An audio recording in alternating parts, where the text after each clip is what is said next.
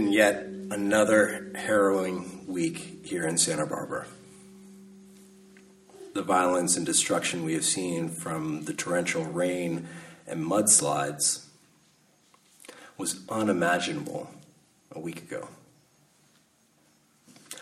Long-term residents of California know our cycles. We knew that large rains last year could lead to fires which paved the way for mudslides. But that familiar cycle has been exacerbated by climate change, such that the fire that we anticipated ended up being the largest wildfire in the state's history, and the flood that came tore houses from their foundations and flooded the freeway miles away from where authorities expected damage. Like many of you, my phone has been pinging and dinging repeatedly with concerned friends and family from around the world. The media descended upon our town, and for a brief moment, our plight was transmitted to the entire planet. That media spotlight has already shifted away, and the hard work continues here. In April 1963, that same media spotlight shone on the city of Birmingham, Alabama, where nonviolent direct action led by the Reverend Dr. Martin Luther King Jr. and the Southern Christian Leadership Conference met the fire hoses and nightsticks of the Birmingham Police Department, led by Chief Eugene Bull Connor. These intentionally confrontational tactics were the brainchild of the Reverend Wyatt T. Walker of the SCLC, and they were augmented by strategist James Bevel's decision to include children and young adults in the demonstrations.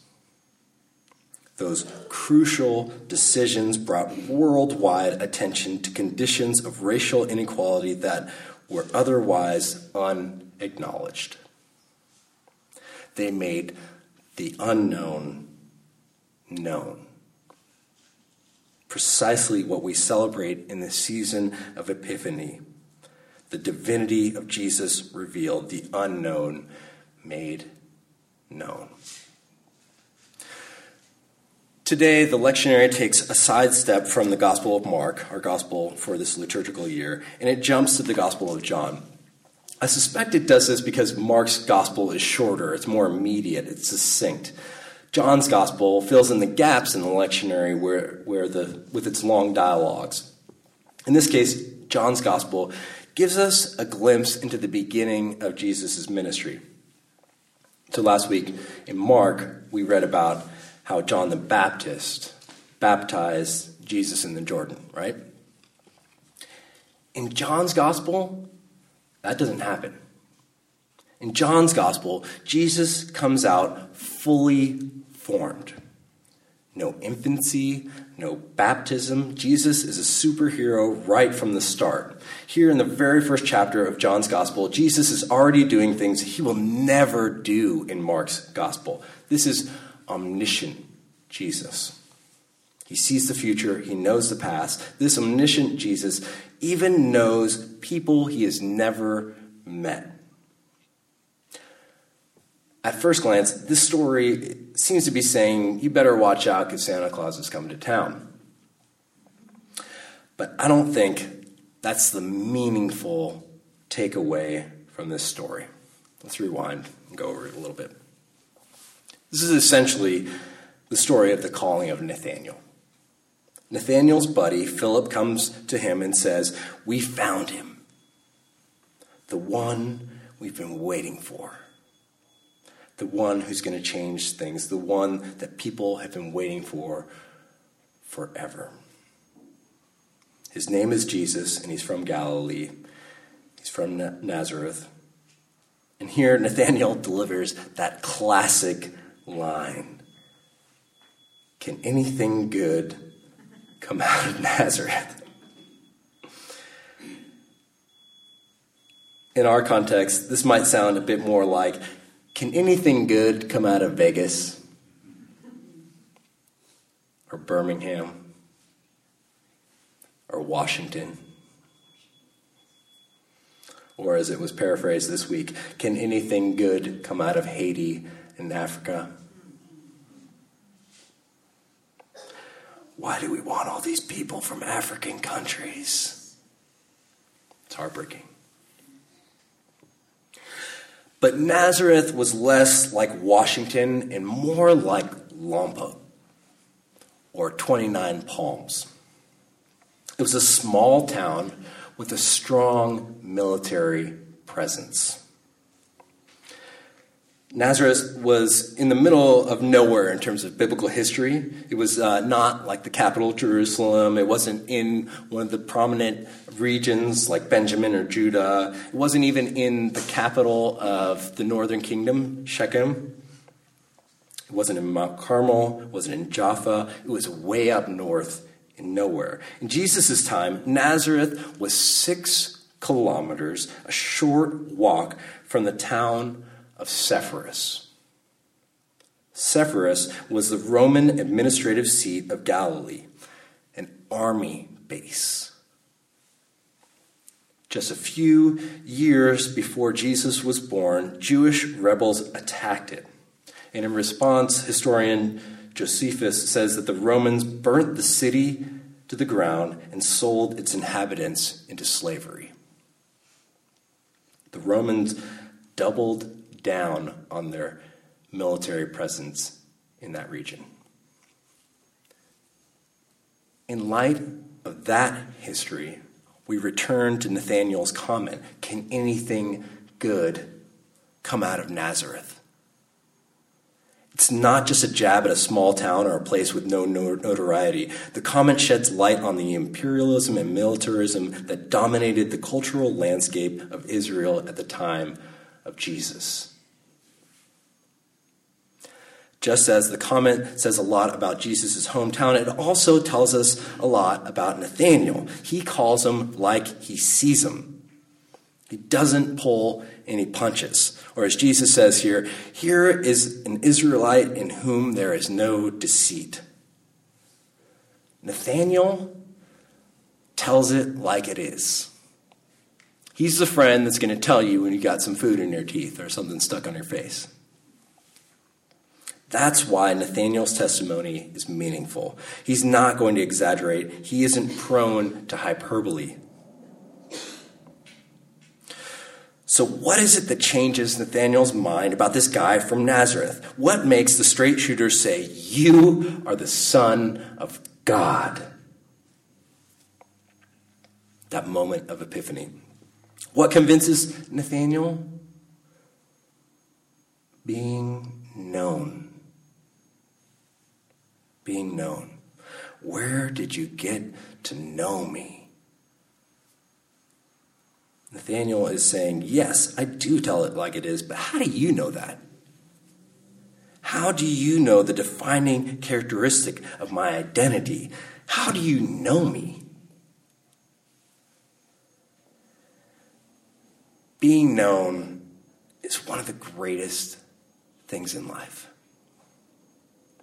And it is so rare. Of all the people we meet, all the people we go to school with, work with, live with, pass on the street, of the 7.6 billion people spinning around this globe with us, only a handful really get to know us. If we're lucky and we work hard on it, maybe we get to know a few dozen people in our whole lives. But those relationships define us. They can be our greatest comfort. When you're with people you know, there's no need for backstory, no need for excuses, no judgment. They understand. They can also call you out. They can say, that was really dumb, what you did. People who know you can tell it like it is. They can do that because you trust them. and they trust you, you know they want the best for you. When I was a kid, in the years from about 2nd grade to 6th grade, we did a lot of church shopping, a lot of hopping around in churches. And I got to see a bunch of different denominations, and I got to sit through some seriously horrible services.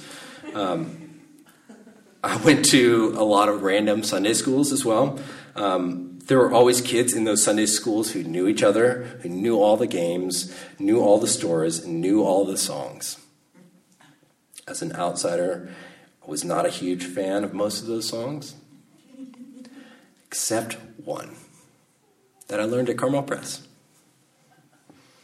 Beloved, let us love one another, for love is of God, and everyone who loves is born of God, and knoweth God. He who loveth not, knoweth not God, for God is love.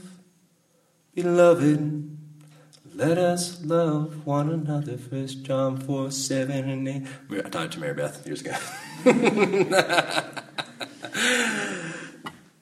You probably know the words, even if you don't know the song or the verse number it quotes at the end. I love that idea that God is love and that we know God when we love. When we don't know God, when we don't love, we don't know God. It is simple and powerful and true. It's probably why I love that psalm so much, Psalm 139. It depicts the intimacy and familiarity of God's love. O Lord, you have searched me and known me. I like the implication that part of loving is knowing. We love by getting to know someone, by noticing, by being aware of who a person is, what challenges them, what excites them, what is and was and will be hard for them. Knowing a person's suffering and their joy. So much of what the people I admire most do is they share their love, either for someone or something that they have come across. Everyone does this. Teachers passing on their knowledge, musicians sharing their experiences, film directors, artists. That shared work, that work of shared love expands the world around us. As the poet R.P. Blackmer says of good poetry, it adds to the stock of available reality. I love that. I heard that phrase as related to a line from an elegy by a poet and Episcopal priest, Spencer Reese, who was at YDS with me, and I actually played the music in his ordination. But he's an amazing poet. The line Spencer wrote is, all in this elegy, said, all I know is that the more he loved me, the more I loved the world. It's so simple. But when love enters our lives in one place, our capacity for love expands. It balloons. We see that with romantic love, and we see it with social justice. This is what Dr. King did so well. He ballooned the world's love. He did that by shining a light on unknown conditions. As he progressed in that work, Dr. King's love spilled over. Toward the end of his life, his work included care for the environment, anti-consumerism, and anti-militarism. The love he practiced and knew broadened his ability to love in general. God is constantly inviting us to a greater love, to share the love we have and allow it to spill over into more and more love around us, until we make it known that everyone and everything is loved, and nothing can change that.